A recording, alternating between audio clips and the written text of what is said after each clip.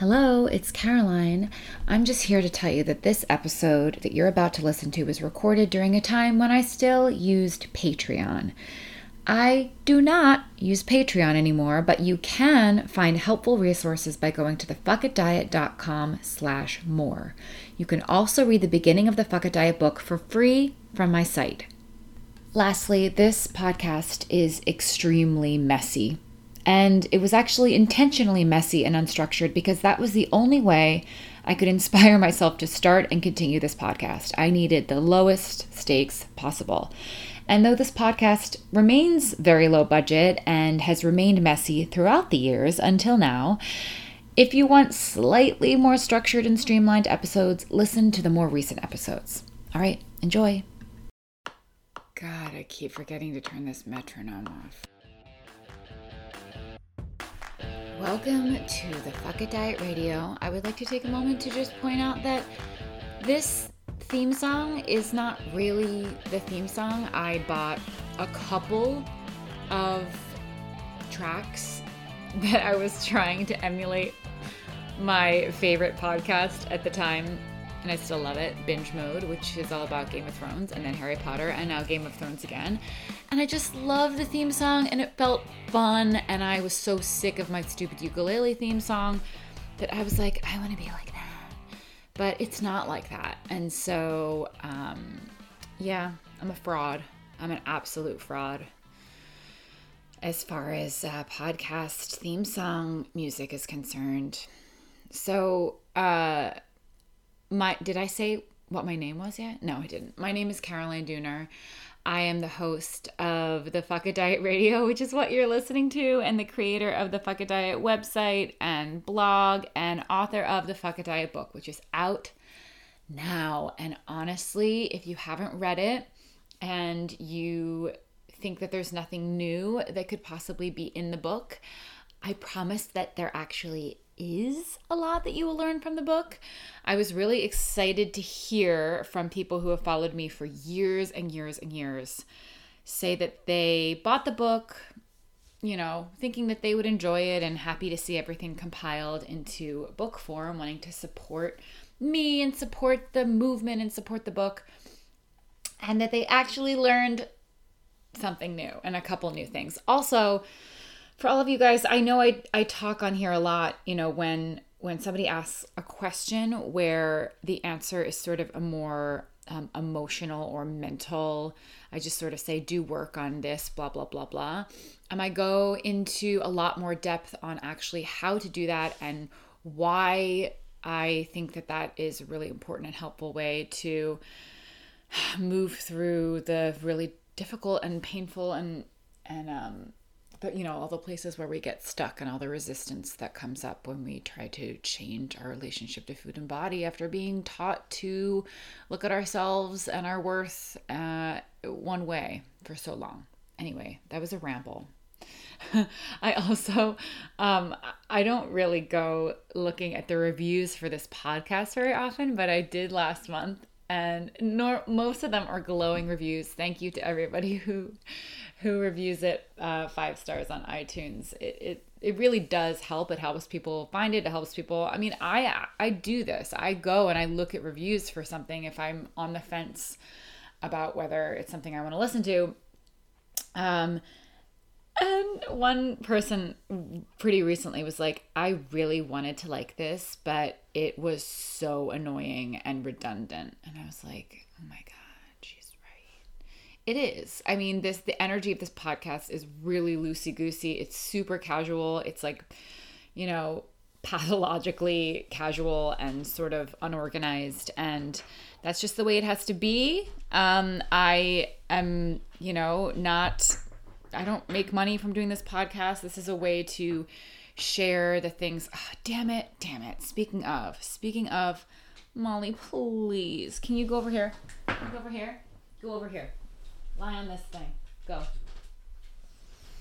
See? I don't have a studio. I don't make money from this. And I edit it myself. It's just a big old piece of bullshit. But, you know, it is an audio format of my blog. So for different learning styles, it's hopefully a helpful or slightly helpful, free, casual version of the material that I have been writing about on my blog for the past 7 years that is now turned into a book and a course and all of that. And when I say I don't make money off of this, I know that there are a couple people giving $1 a month to ask questions for this. And that adds up to the hosting for pretty much my site and for the actual audio files of the podcast. So it's super helpful. I'm super thankful. I do like giving a slight paywall for people to ask questions, because it used to be when I had a free Facebook group, it was like total madness in so many ways. I actually just posted about that on my Instagram story. And you can find it by going to my Instagram profile and looking at the saved highlighted story called Free Group ? Explains why I don't have a free group anymore, even though I totally considered it for people who have bought the book as like an incentive to buy the book or a bonus. But then I remembered what it was like trying to moderate that.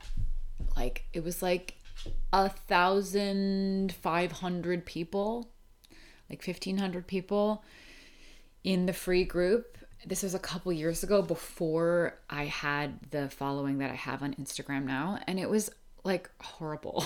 It was honestly madness. And actually, let me read. You know what? Because I think you might need to know. Why not just read it? Because I don't know where it is. Okay, why don't you have a free group for me to join? All right, I wrote this out and I posted it on Instagram. But here it is. I know that it sounds really simple, so why wouldn't I just offer that to people? Especially if it's Facebook. It's not like I have to pay or anything. And the reason is because I used to have a free Facebook group for anyone who signed up for my free email lessons a few years ago. And it became a madhouse, and I eventually had to close it down. And that's when I set up Patreon to be a way for people to, for $1, ask questions. I wanted it to, Molly, no. Oh, sorry guys. I'm trying to train her. Jesus, she's honestly driving me crazy right now. She's so cute, but she's just being really bad. And I guess I didn't give her a long enough walk this morning, and so she's not tired yet. She's bumbling around my tiny, tiny little house, just making noise, essentially. But I'm trying to train her not to eat my fucking shoes. So I have the shoes all around. Not on the floor, but like tucked away, but still accessible, because I don't have the room to not have it be that way. So this winter was like a total mess, shoes wise. I had to put them up on tables, and I just don't want to live that way anymore. So she's normally pretty good, but I guess she's bored out of her mind. And so she was eating, one of my shoes. Then I yelled at her, turned off the recording, and then she felt remorse. And she tried to offer me her little, I was going to say hand, but I guess her little paw. Like, she couldn't look me in the eye, but she was trying to like put her little paw up. So it was cute. So I forgave her.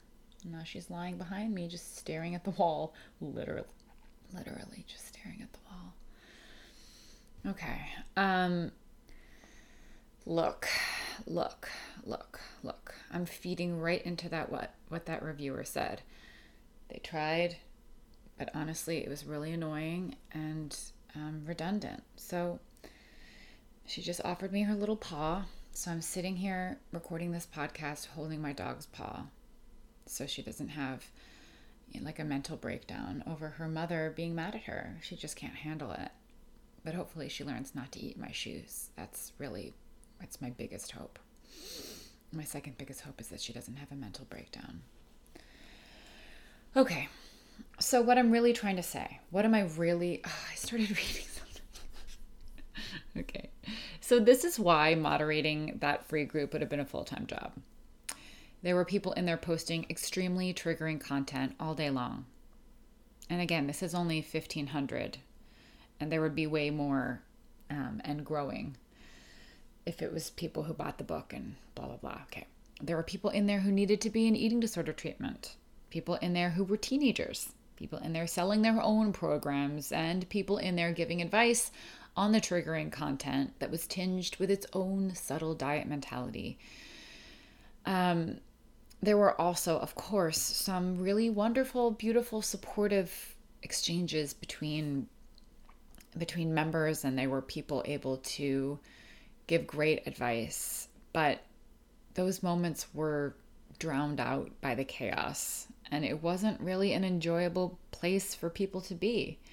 It didn't really feel like a safe space, and it would have taken a lot of time and resources in order to make it that way, / sort of impossible. Like, it was sort of impossible to do. I definitely tried to moderate. I tried to make guidelines. I tried to be in there sometimes coaching, and then also deleting posts that were triggering. But of course, people don't know, and they get mad and they don't understand. And it's a whole thing of like, well, why are you censoring me? And it's like, this is just absurd. Like, this is literally the full-time job that makes no money, right? It's just like, it was not a sustainable thing, and it wasn't enjoyable. Okay. Plus, it wasn't a course, so it's not like people are actually able to work through specific material. It's just like a madhouse. Okay. So unlike a knitting Facebook group or a design Facebook group or a business mastermind Facebook group, working through our relationship with food can be dark and scary stuff. And the line between dieting and disordered eating and eating disorders is fuzzy. Are fuzzy if there are a couple lines. It depends. I don't know how I'm going to conjugate this because I don't know whether it's singular or plural. Humongous free groups on the subject are really tough places to keep positive and to moderate. Anyway, that's why. And that's also why I started Patreon. And I will say, I don't know what the future of Patreon is going to be. And right now, I'm going to be taking a 3-month break from doing this podcast and from answering Patreon questions. And instead, I'm going to be running the Fuck It Diet Book Club, which is a course. It is $350 for an 8-week guided course with live calls and coaching and community discussion, using the book as a textbook, but also offering a lot of supplemental material that was cut from the book, coaching, Q&As, a really beautiful membership space on Mighty Networks and not Facebook. So I'm just personally excited about that because I've been trying to move away from Facebook for a lot of reasons. And this is a way to do it and kind of have it be an all-encompassing, all-inclusive community situation. I'm super excited about it. There's going to be a payment plan. There's going to be early bird specials, blah, blah, blah, blah, blah. Today is May 4th. It's also my brother's 29th birthday. And I sent him a birthday text, but that's not really good enough, is it? It's not good enough. It is opening up for enrollment on May 10th, and we're actually beginning the entire course process on May 26th. So it's coming. And I'm excited about it, and that is going to be the way to get support. You wouldn't believe the boldness of people to say, how dare you charge money for this? I need help and I can't afford it. And I'm really sorry to say that it's grown to the place right now, grown to the following right now, where to get coaching and all of the stuff that's going to come along with this course, it costs money. It just does. It takes a lot. It takes a lot to run something like this. So that's just the way it is. However, the book is out there, and the book is $20-ish and super comprehensive. So I'm like really excited about that. I'm really excited that it all has been compiled into such a comprehensive and affordable format. So I really genuinely encourage people to start their own discussion groups and their own book clubs that are free. Obviously, that's like the point. It's meant to be accessible like that, and blah, blah, blah. So that's what I hope people do if they are looking for some sort of community and discussion around it and can't afford it, start your own for free.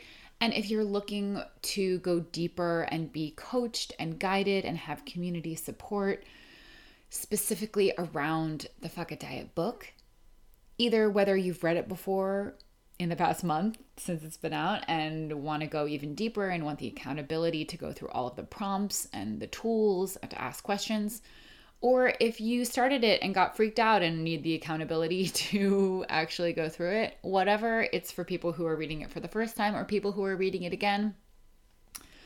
I hope that you join if you are looking for a way to go deeper. And I'm making it sound like a million people are telling me that I shouldn't be charging money for running a course. A couple people have. More people have been saying, I can't wait to join it. Or before they knew that it existed, they've been saying, hi, do you have something that I can go through, a group or program I can join to help me apply this? So the majority are looking for something and understand why it costs money. And a couple people are like, how dare you? And those people, come on.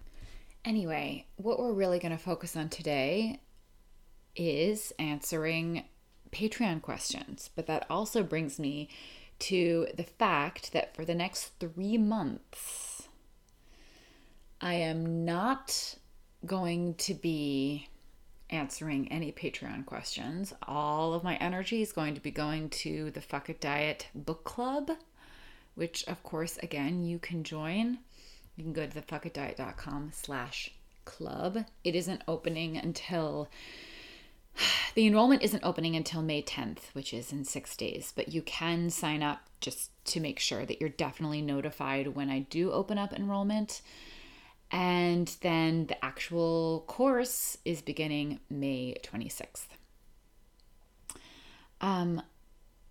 So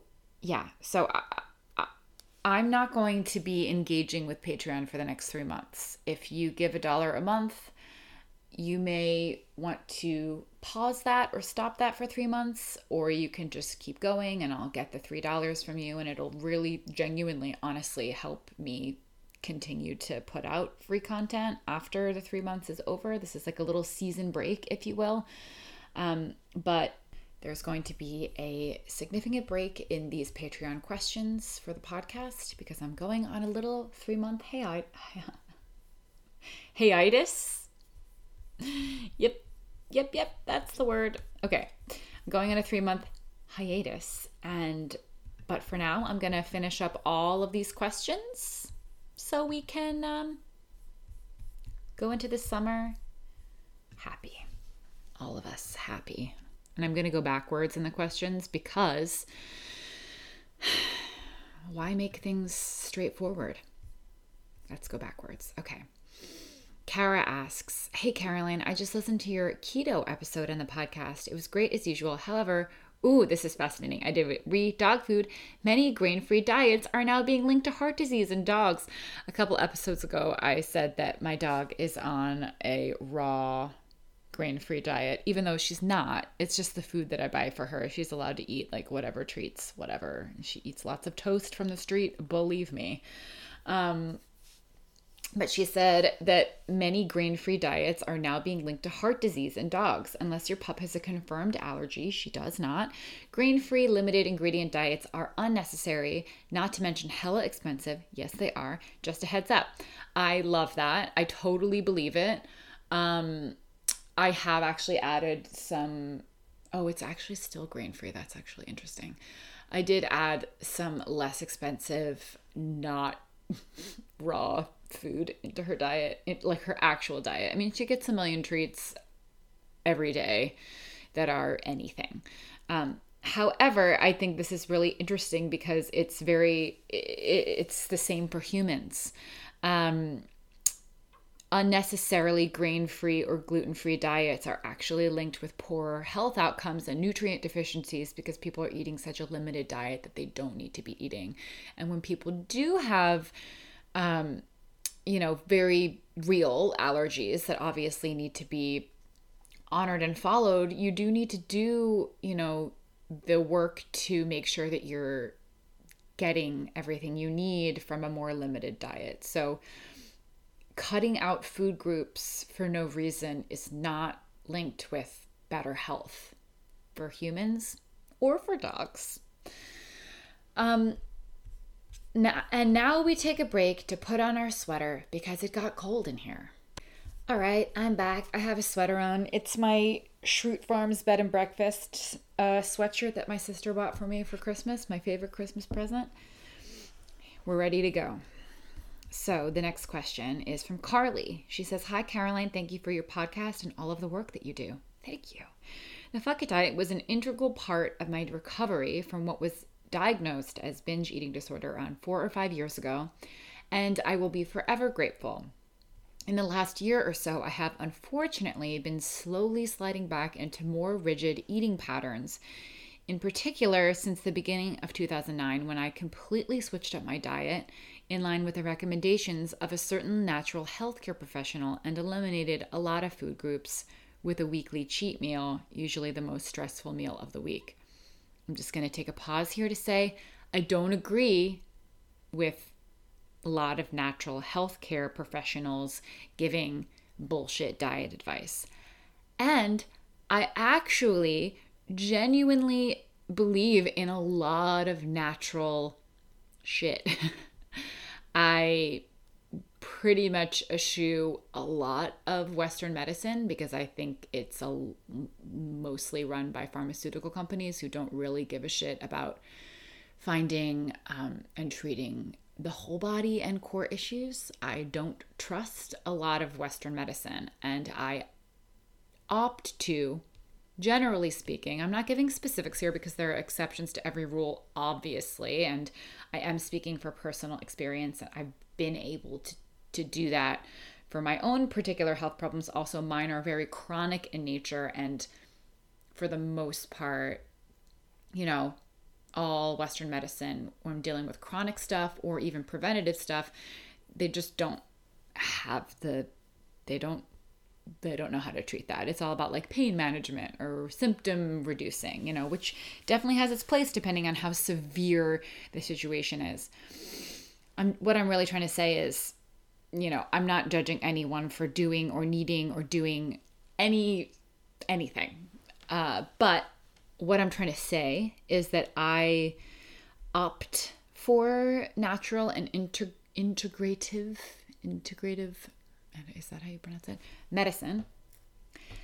And I still think that 95% of the time that they give any sort of diet advice, it's just bullshit and diet culture that doesn't really, even like food intolerances, in my opinion and experience, they are symptoms of deeper stuff. So anywho, that was a really long tangent just to okay, well, I'm just going to continue this.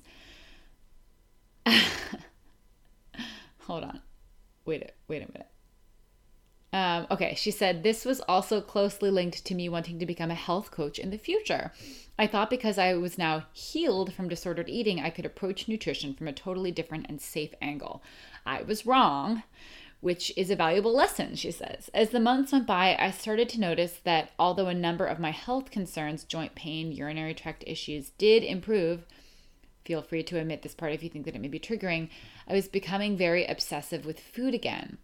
A lot of orthorexic fear around toxic foods and environmental factors, and would find myself binging on weekends, although I had previously completely overcome binging for a number of years. My body and soul were getting exhausted and told me to stop, and I am now on the fuck it journey again. In spite of the fact that I have a lot of unlearning and relearning to do, I'm actually very grateful for my body and intuition for reminding me of the core lessons I learned when I overcame my eating disorder 4 years ago. I feel like my body intuitively reminded me that my goal was always to work with women on their health whilst also helping them to overcome eating struggles and body image issues.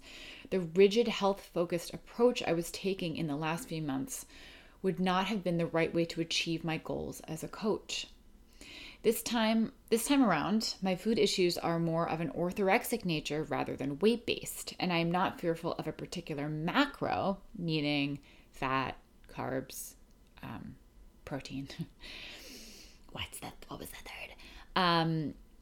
And happily eat all of them, but I have fear around lots of food groups within each macro for being quote unquote unhealthy. However, I have also noticed that I did become attached to having a flatter stomach when eating quote unquote clean. I need to relearn to surrender to whatever size my stomach wants to be. I recently listened to an episode where you talked about how many people struggle with release and control by using finances as a reason to legitimize food restriction. I've noticed this in myself too.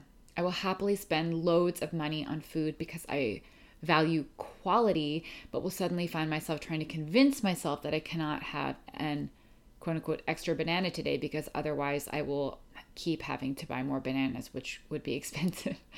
Then she just writes, "What the fuck?" ?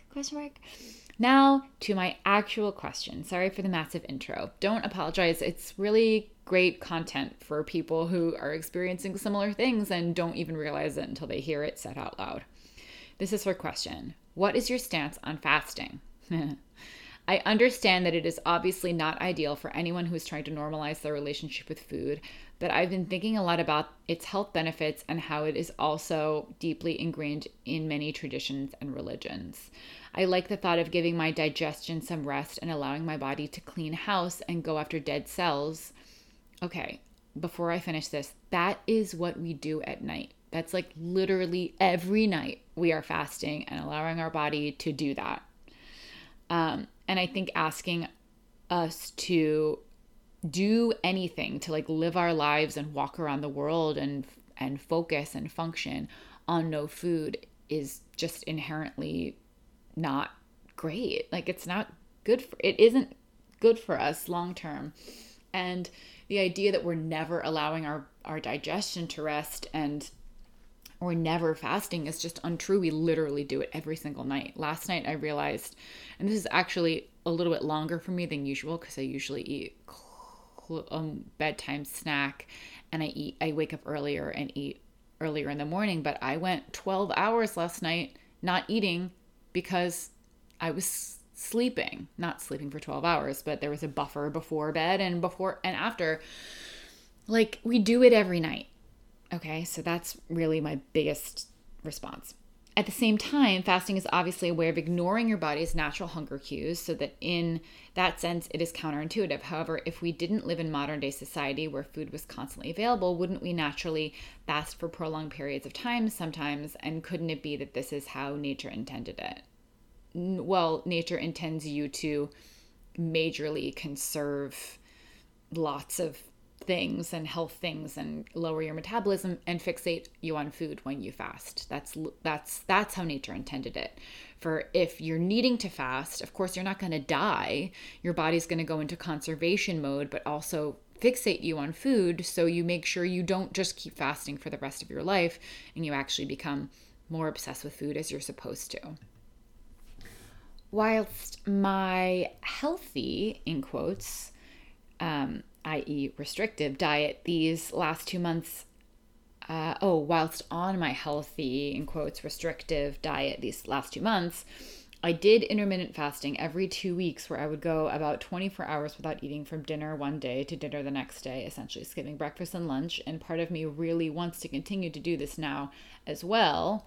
I've admitted to myself, however, that this is still very much the orthorexic part of me, as well as the part that wants to cling onto the flat stomach ideal that feels like if I at least fast twice a month, I can sort of mitigate some of the quote-unquote disastrous effects that may be caused by the fuck it diet. Well, I think you have your answer right there. This is still, in my opinion and experience, disordered eating. And a lot of people, like, this is what I did, not exactly with intermittent fasting, but this is what I did when I thought I was beginning to eat intuitively years and years and years and years ago before the fuck it diet. I was like, I'm going to eat intuitively, but I'm going to XYZ. I'm going to exercise a lot. I'm going to make sure that I never eat a lot, that I listen really, really, really closely so I eat the smallest amount possible. I'm going to eat healthy versions of food, which, again, look, I'm not even going to get into what healthy versions of food mean because it genuinely means different things to different people depending on what you believe healthy food is. So,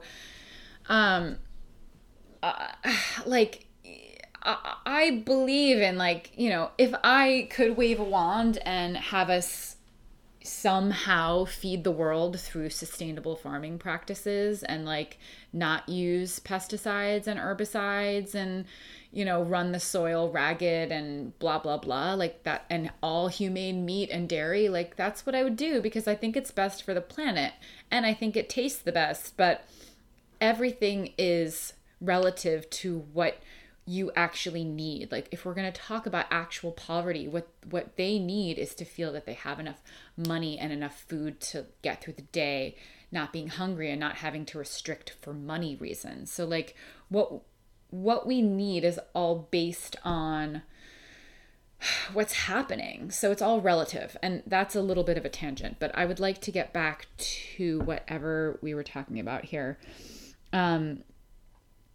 So she ends her question by saying, what do you think about fasting per se outside of the context of disordered eating? I think it's really, really hard and rare to separate fasting from disordered eating. I think that people who are going to tend to do fasting have that orthorexic or have that disordered eating tendency to take it to extremes. And I'm not saying that people with health problems, and I say this firsthand because I am literally living it, literally, and always have been. I'm not saying that people with health problems who are searching for the answer and saying, oh my God, are you telling me that if I don't eat for this amount of period, it'll give my body a chance to heal and I'll feel great and I can still eat the foods I love, but, you know, blah, blah, blah. Like, to try that and to hope that it would work and to enjoy it on some level because it feels like you're being productive and blah, blah, blah. I totally empathize with that. Like, I understand why we do that. I understand what we're searching for. But I think especially for someone who is coming from a disordered orthorexic place, even just the way that you explain the way your mind is working around it, like mitigating and controlling and keeping this whole thing healthy. And by this whole thing, I mean the fuck diet. I think that it's really hard, if not impossible, to untangle it from disordered eating. And even talking about how religious, you know, it's been done in religious like rituals throughout time. I think that is also like super telling and problematic in some ways, because I think that a lot of the rituals, and I know that there's a grounding property to rituals, and it's very human to search for rituals, but there is something a little bit almost like a little bit obsessive compulsive, and I don't say that lightly, a little bit of and coming from a place of a control and perfectionistic mindset of the way that a lot of religions have rituals. And it's a way of almost like, if I do this, it's the compulsion part, right? It's like, if I do this thing, then everything's going to be okay. If I do this thing, then I'm going to be saved. In my book, I do talk about the comparison between religion, the dogmatic religious mentality and dogmatic diet mentality, and that it's very, very similar, and that I think that they've been used together as well. And I'm not saying that if your religion fasts or whatever, that you shouldn't do it. But I am saying it's interesting, like, people think that it makes them closer to God through sacrifice and through kind of the denial and like the suffering, you know. I think that that's a really interesting and big theme. It's like, guys, we suffer it fucking enough. Like, don't we suffer enough to have to like make it even hard, like make life even harder? I think that it comes a lot of like the fear of pleasure, and I talk about this so much in my book, but like the fear that like being fully embodied in your actual human body is somehow not spiritual, and I don't agree with that. However, again, as somebody who, like, I literally just went to a new really great renowned doctor this past week, and guys, ready for this? I have Lyme. I have Lyme disease, which explains so much. It explains why I can't finish sentences, why I'm always bumbling on here and brain fog. I mean, he was like, "Do you have brain fog?" I was like, "Yeah, I do. I really do." He was like, "Is it mild, moderate, severe?" I was like, "It goes between mild and severe. Like, it really does." And I'm tired all the fucking time. And again, like, for all the people who listen who are like, "Oh no, well, maybe you need to be on a diet." I have done every diet I've done. And I also eat really fucking like normally and well now, honestly, because food is not a big deal to me. I eat whatever I want, but I want really like really snobby things after all this time doing the fuck it diet. Again, that's a privilege to be able to afford it, I know. But I was really relieved. And this guy is a super integrative, very alternative, holistic doctor as well, though he is an MD, just in case you're curious.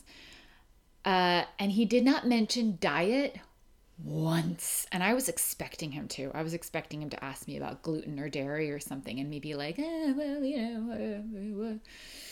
decide whether to just ignore it and pretend, or to be like, well, I mean, he didn't mention it fucking once. I feel so happy, like so happy about that. I know that I've talked about parasites before on this podcast, and apparently that is still also one of my main issues, and I have really bad reactions to when I'm trying to address them, and he was going to give me a drug for them. Again, Western medicine has its fucking place. I definitely believe that. Can be super life-saving, and, you know, some people just, like, have to, and I totally understand that, and, like, I do, basically. But for me, none of the Western medicine approaches or interventions have done a fucking thing for me, ever. Except for little things like this, like antibiotics. They're nice if you're not overusing them and destroying your gut flora and, killing parasites when garlic isn't cutting it, bring on the drugs. So, heroic medicine, blah, blah, blah. Okay. Yes, so he's going to put me on a drug for parasites, but he's trying to help me desensitize to the, I get like migraines, like horrible migraines when they're dying. It's really crazy stuff. But it's really interesting to be like, none of this has the fuck to, honestly, like, where does he think parasites come from? I actually read their little pamphlet on it because I didn't really know before. I was like, I don't really understand. Imported fruits and vegetables and raw meat and salmon. So what's literally, it's like, just wash your fruits and vegetables and just be careful about it. And that's also an immune thing. Like, if your immune system is a little bit run down, it's not going to be able to fight it as well. But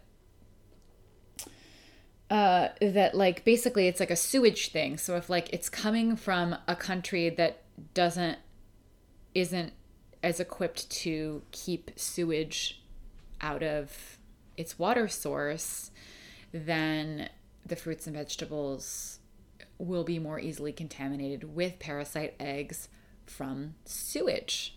It's just the way it is, which is why they say when you go to a foreign country that doesn't have as clean water, you can get parasites, but they're not looking at the fact that it can come in on produce. So, like, my raw vegan days. Anyway, my point is, I understand that people think that food is the cause of all of their problems and that it will be the cure. But in my experience, and in lots of people's experience, and also according to a lot of the studies out there that look at what actually happens to our health when we restrict, et cetera, it's just not the case. And it can be frustrating to learn that, because when you are told that it's all in your hands and that you hold the cure and all you need to do is eat perfectly and you can cure yourself of like all these painful things that you're going through, it feels really empowering in a way. And to learn that that isn't true anymore can be really upsetting. But in my experience, it can also be really vindicating to be like, you know what, this isn't my fucking fault. I was bitten by a motherfucking tick, which I got so many ticks when I was young. Guys, the East Coast of the United States is a dangerous place to live. I got so many ticks when I was young. And so here we are. Okay. I hope that I've answered your question there. I rambled majorly, but I feel I have a lot of feelings and, it's interesting. Like I am an outlier, I think, in that I'm super anti-diet, but I still believe in super alternative means of treating chronic illness. Or that's sort of like the world that I'm in, and I've stopped. I basically took like a 6-month break just now because I was honestly just sick of having headaches, and I was like, I'm just gonna try to coast a little bit and just kind of take my vitamins and take my B vitamins and my vitamin D and just like live my life. And it's been fine. I've had a little bit less headaches, but I have major brain fog, and apparently this is why. So here we go. Here we go. I'm going to move on to the next question now. And if I have trouble finishing my sentences or giving you a coherent thought, now you know why. Okay, Jess says, refeeding experiences. Hi, Caroline and the Fuck It Dieters. I am very new to the Fuck It Diet, but the book has already changed my mindset so much, and I am so grateful. I started restricting with cheat binge day once every week or two. Shit, I'm reading this really stupidly. I started restricting with a cheat binge day once every week or two initially, but this increased when I was stressed to more like 2 or 3 times a week when I was 19. I'm now 23. I felt completely trapped in a cycle where I'd get really low after binges. So the book has been so great in transforming my attitude. I do still have a slight fear. I'm currently in the refeeding phase, which is amazing, but I feel slightly nervous that it will never end. You, my friend, are not alone. I promise. And I don't know if that's helpful, but you are definitely not alone in that fear, and then also not alone in that fear being able to go away when you realize that it is, you're not going to eat the world in it, and it is a temporary phase. I'm eating a lot of sugary or more fatty foods, which I would previously ban. Although I'm looking at it differently, I'm probably still eating as much as I would on my binge days, but every day. I know this is part and parcel of the refeeding, and I should relax, but I'm keen to hear your initial experiences when starting the Fuck It Diet and how long the stage lasted for you, how you felt afterwards, and how you knew you had reached the other end, etc. I think she's asking people who have experienced it, which there's only one response, so I'm going to read that too. And that's the other bummer about Patreon. It's not as like interactive as I would have wanted, and I think it's because people just like aren't hanging out here, so it's not like there isn't like a super community feel, and that's just a bummer to me. Okay, but I hope by listening to this podcast you can also get a good taste and like a sort of hear from lots of people who have gone through this. What does she say? Okay.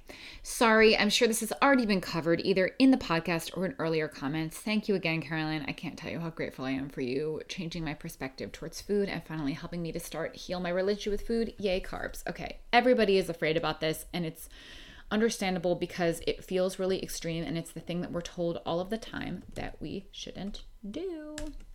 I'm looking up the intuitive RD. She just She just said, I know you think you're different, but full permission to eat will not lead you to eating cupcakes and candy bars exclusively for the next 15 years. And she's saying that because that's the big fear, because when we start to allow food, we're starving for like weeks or months. And it feels like it can't possibly be right. But that's also the reason why I tell people to, oh, she's awake, baby's awake. It's also the reason that I tell people to look at it from the perspective of if you had been in a like semi-famine for 4 years, which is how long you were dieting for. How long would you need to eat a lot of food before your body was like, we're good? It would take some time. And Bridget responded, I found that the more I released any sort of mental restriction or judgment towards my eating, the quicker the refeeding phase was. However, everyone is different. My biggest tip is release all judgment towards how you're eating right now. Just accept that exactly where you are in that moment. Your body is smarter than you think, and it knows exactly what it needs. Most people's experience of this is a couple months. That's all I'm going to say.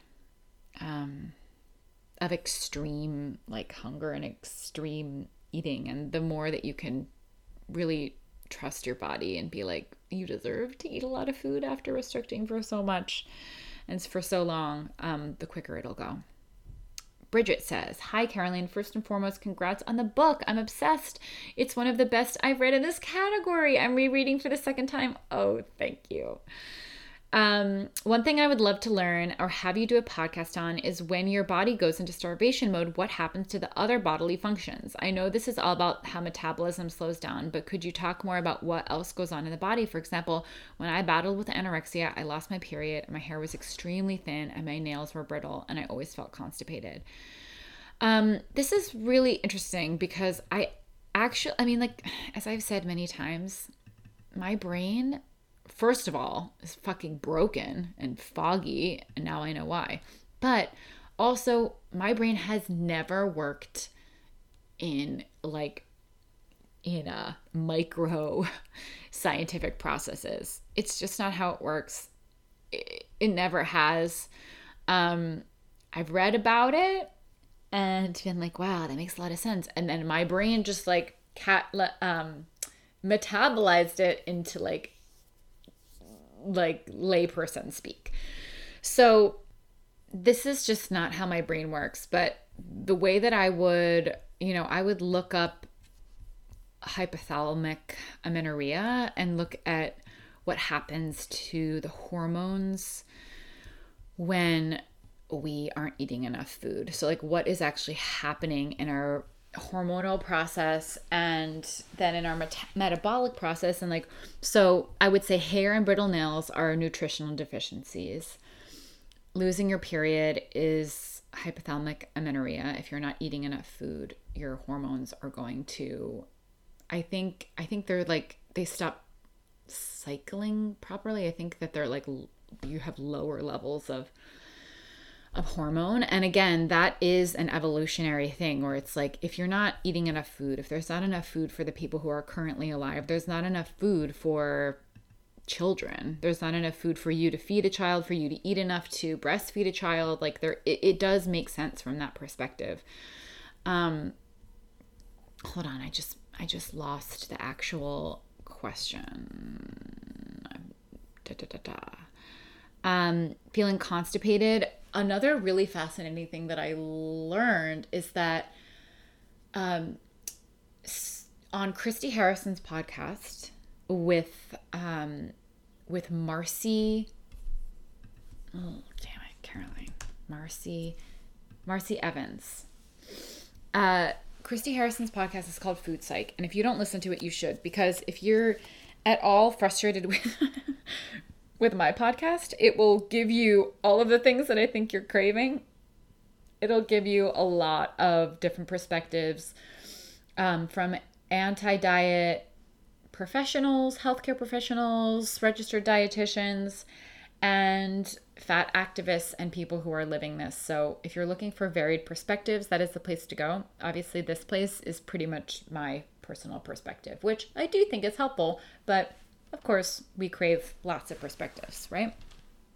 So she talks about and I recommend that you listen to it. It was a couple months ago that it came out. She talks about how gut issues and eating disorders often go hand in hand, and how eating disorders can actually exacerbate gut issues. And it's very fascinating. But also, I read something else, and I wish I knew where I read it, where somebody said that, and it was a non-diet dietitian on Instagram, said that when we're talking about gut health, there's so much that we're still learning about how gut, flora work and operate, and how much control they have over your immune system and your mental health. Like it's crazy how connected all those things are, again, which is why when doctors just treat one part of the body and aren't looking at how the whole thing works together, and of course more information is always coming out on this, but like the fact that we ever were separating different parts of the body and acting like they don't affect each other, I think has been a shame. But that what can really help gut flora is a varied diet. And that this sort of ironic thing of when we get food intolerances, sometimes it's because of gut health issues, and eating more food helps to populate your gut flora in a way that can help your gut health in the way. So like the idea of eliminating food to heal your gut, I think that there might be something to it if you have a super acute reaction, like eliminate it for a very, for a little bit, but that there is the potential to reintroduce it, first of all. And second of all, that the less kinds of foods you let yourself eat is actually not the way to improve gut health. And I think that that's just a really interesting and important perspective. And again, I'm not an expert on this. I wish that I was. I really wish that I was, because this is really fascinating to me. But again, the research is only sort of just beginning to inform us, and they keep learning new things about it. So that's everyone that I've heard talk about this is like, this is all really new information for everybody. But it's definitely going to be a frontier. And I think that, just get curious about that, because it's really fascinating and it's kind of counterintuitive. But I think that that's another piece of like, why are you constipated? Well, first of all, if your metabolism is super low, things just like aren't moving. If you're not eating enough food, things aren't moving. But also that there's a gut thing here. And if you're not eating enough food or enough varied food, that gut flora can definitely affect your digestion. So that's not an answer to your question of what exactly happens when you starve, but I'm not the best person to ask on a micro level. And that I recommend that you kind of like read up on hypothalamic amenorrhea, because the endocrine system is incredibly complicated in a way where I was diagnosed with PCOS in my teens, and I would read up on it all of the time, like how all of the different hormones affected each other, and how the pituitary and the hypothalamus and the thyroid and all of these different glands communicated with each other, and how the different levels affected each other. And I don't fucking understand. I never truly understood, because it's very complicated. And I also think that a lot of people don't understand because it's so complicated and there are so many things we don't understand about the body. However, I would guess that an endocrinologist or a more holistic endocrinologist would maybe be able to explain, if you're really interested in all of the different hormonal processes and what happens in the body when we don't eat enough food. I'm actually not the best person to ask. I just know that it fucks you up. Okay, next question. Now, you know what? My dog is getting so antsy, so I might need to take a little break. And let me just try to do this. Okay. Hello, I won't go into too much of my personal journey because it's quite long, but I do have a question. I'm at a point where I don't physically restrict, although I do still think about it at times, but I mentally restrict myself all the time by feeling guilty when I eat and moralizing my food choices. I also just constantly feel stress, anxiety, and shame around eating and feel lots of discomfort in my body. So I'm wondering, how do I work on my mental restriction? I know part of it is being aware of the thoughts that are bringing up this anxiety and where they come from, but are there steps to do this? Are there steps to this that can help make this a bit easier? Thank you. And Bridget, my little birdie over here, who's responding to everybody, thank God for Bridget, says read her book. She dives into mental restriction and it's extremely helpful. Yeah, I'm going to now actually give a little disclaimer that if anybody is asking questions but hasn't read my book, you just need to read the book, because you're going to be able to ask a lot more specific questions once you actually know all of the things that I teach in my book, and you're getting the stuff that I would have been teaching in courses before the book came out in the book. So I go into lots of tools to help move past the emotional and mental pieces of this journey, and I think it'll be really helpful. So that's my big disclaimer. If you're going to ask a question but haven't read the book yet, actually read the book first, because it'll answer a lot of your questions. And then questions from there, I'm happy to answer. However, I'm also not going to be answering anything for the next 3 months. Don't forget. Okay. Next question. Oh, I'm trying to see whether I already answered this. Should I apply the fuck it diet? Oh, no, I didn't. Okay, Angela says, I found you at the perfect time of my life just over 2 years ago. 2 years and almost 4 months, but who's counting? I started my recovery after a lifelong battle with disordered eating. Your podcast has helped me immensely. I'm now reading your book and loving it. I've had an eating disorder for 37 years of my life, from age 13 to 50. I thought I had binge eating disorder pretty much my whole life, but now realize it was simply restriction and keeping my weight artificially low that was creating my craziness around food. Oh, I really like the idea of keeping your weight artificially low. It's very telling. I'm now 52 and living a much happier life, free of food obsession. I'm still working on the body image piece as I've gone up in a weight, but clearly have settled where my body is meant to be after years of keeping it at a lower weight and believing, or rather lying to myself, that this was my set point weight. It is a hard pill to swallow, but I'm getting there. My challenge is that I'm a yoga teacher, which I love, surrounded by teachers who have very thin bodies, like I did, and eating plans with lots and lots of restrictions. I'm learning to put it all into perspective and feel like I'm getting stronger in my own confidence in this new body at the studio where I teach. Your work has meant the world to me. I know that for someone who has lived with disordered eating for so long, recovery is not likely. Yeah, I see what you're saying. But I am living proof that it is possible. Yay! I do have one question that I have never really seen answered in the copious amounts of reading materials and blogs I've read through. You touched on it in your podcast, Lowering the Stakes. Here is my question. Should I apply the fuck it diet to how I eat? I'm very wary of making a diet out of what I consider my messy eating.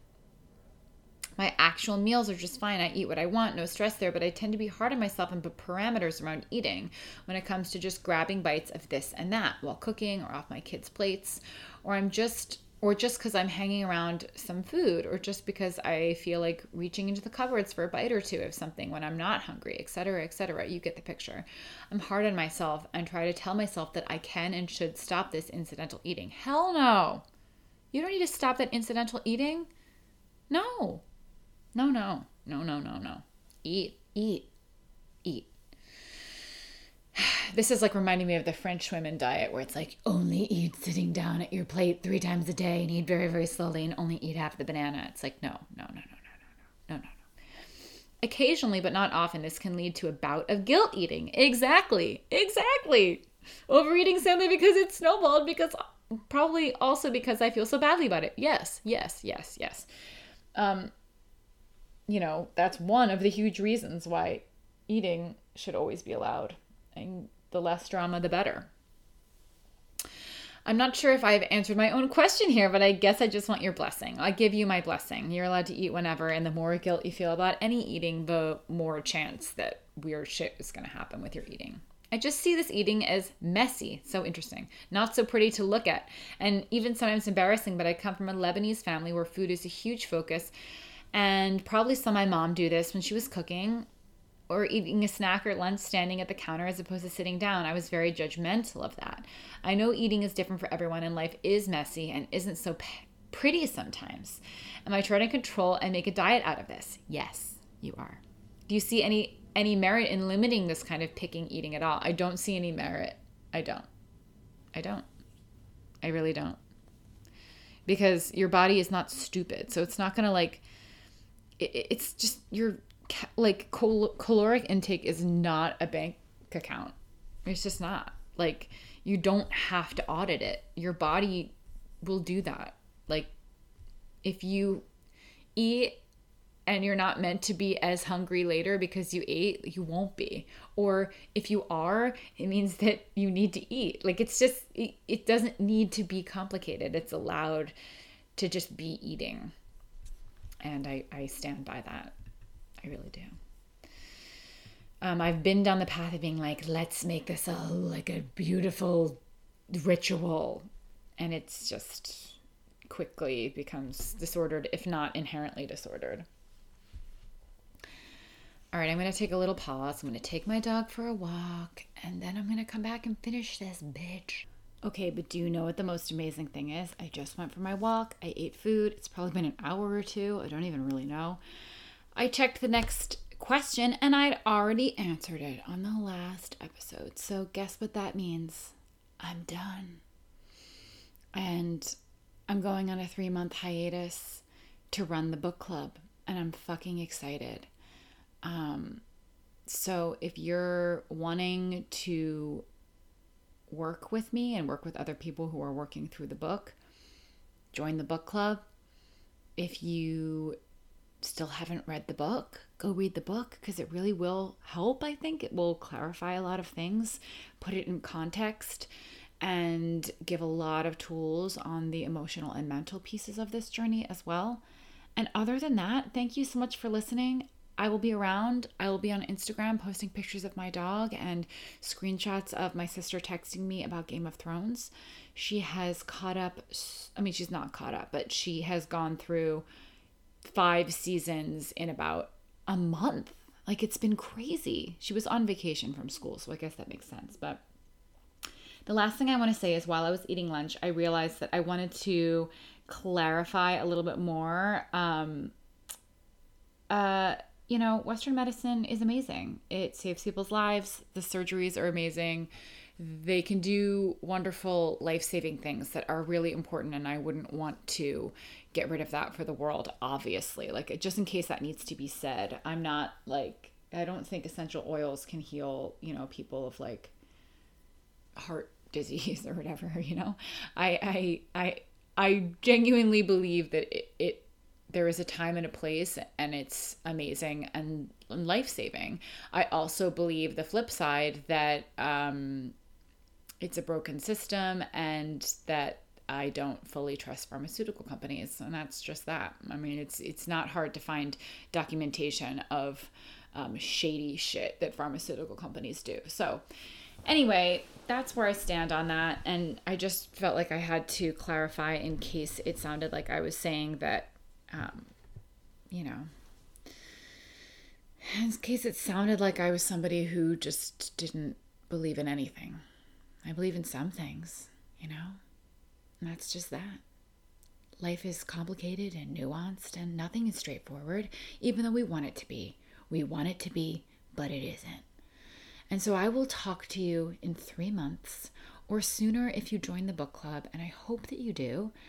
Just so you know, you can find out more information at thefuckadiet.com/club, and even more information once enrollment opens, because I'm currently working on some frequently asked questions about the book club and a little bit more of how it's going to work. And that's really it. And I'll talk to you soon. And I don't know what's going to happen with Patreon, so just do whatever you want and I'll update you in 3 months. Goodbye.